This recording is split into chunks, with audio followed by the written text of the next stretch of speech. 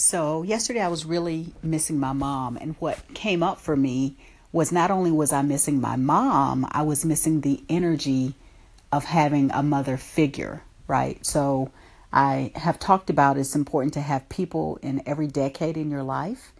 And yesterday that was just a great reminder for me that not only is my mom no longer here, a lot of my mother's friends are no longer around. And so that energy of mother that I was fortunate to have a great mom, and my mom's friends were really wonderful too. And I kind of viewed them as extended family.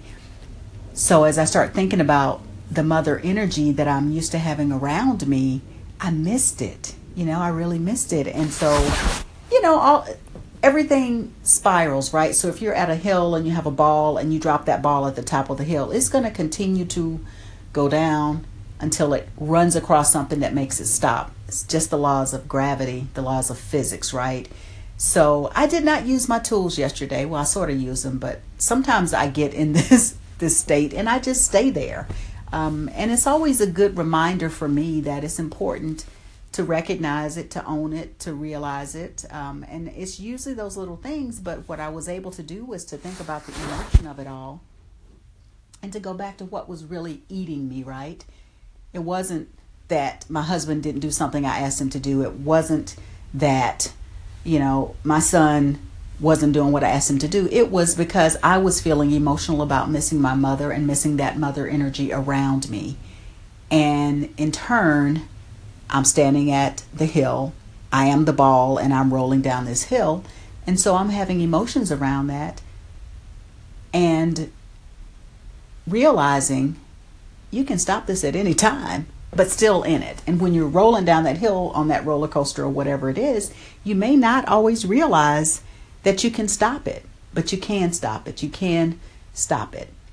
And if you can't stop it, take the time to reflect on it to see what was really the source of what was going on. Again, it's not because somebody didn't do something. It's because of something that's going on inside of you.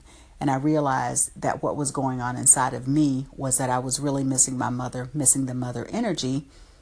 And then realizing that the people in that decade, the 80s, I don't have that many left. I have a couple people that I know, but I can't say that they're necessarily really close to me. And that's a loss of a major loss for me. And now that I know that, I can actively be aware and reach out. Reach out to some people that I know out there that are in their 80s. Or as I know the universe will provide people that are in their 80s for me to connect with, so I don't have that empty feeling of the mother loss that I was feeling yesterday.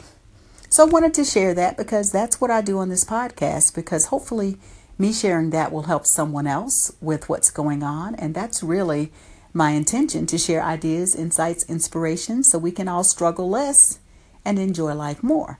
Now, I realized that, and I apologized to my husband, and I did my radical forgiveness, which you all hear me talk about. So I did use my tools later on.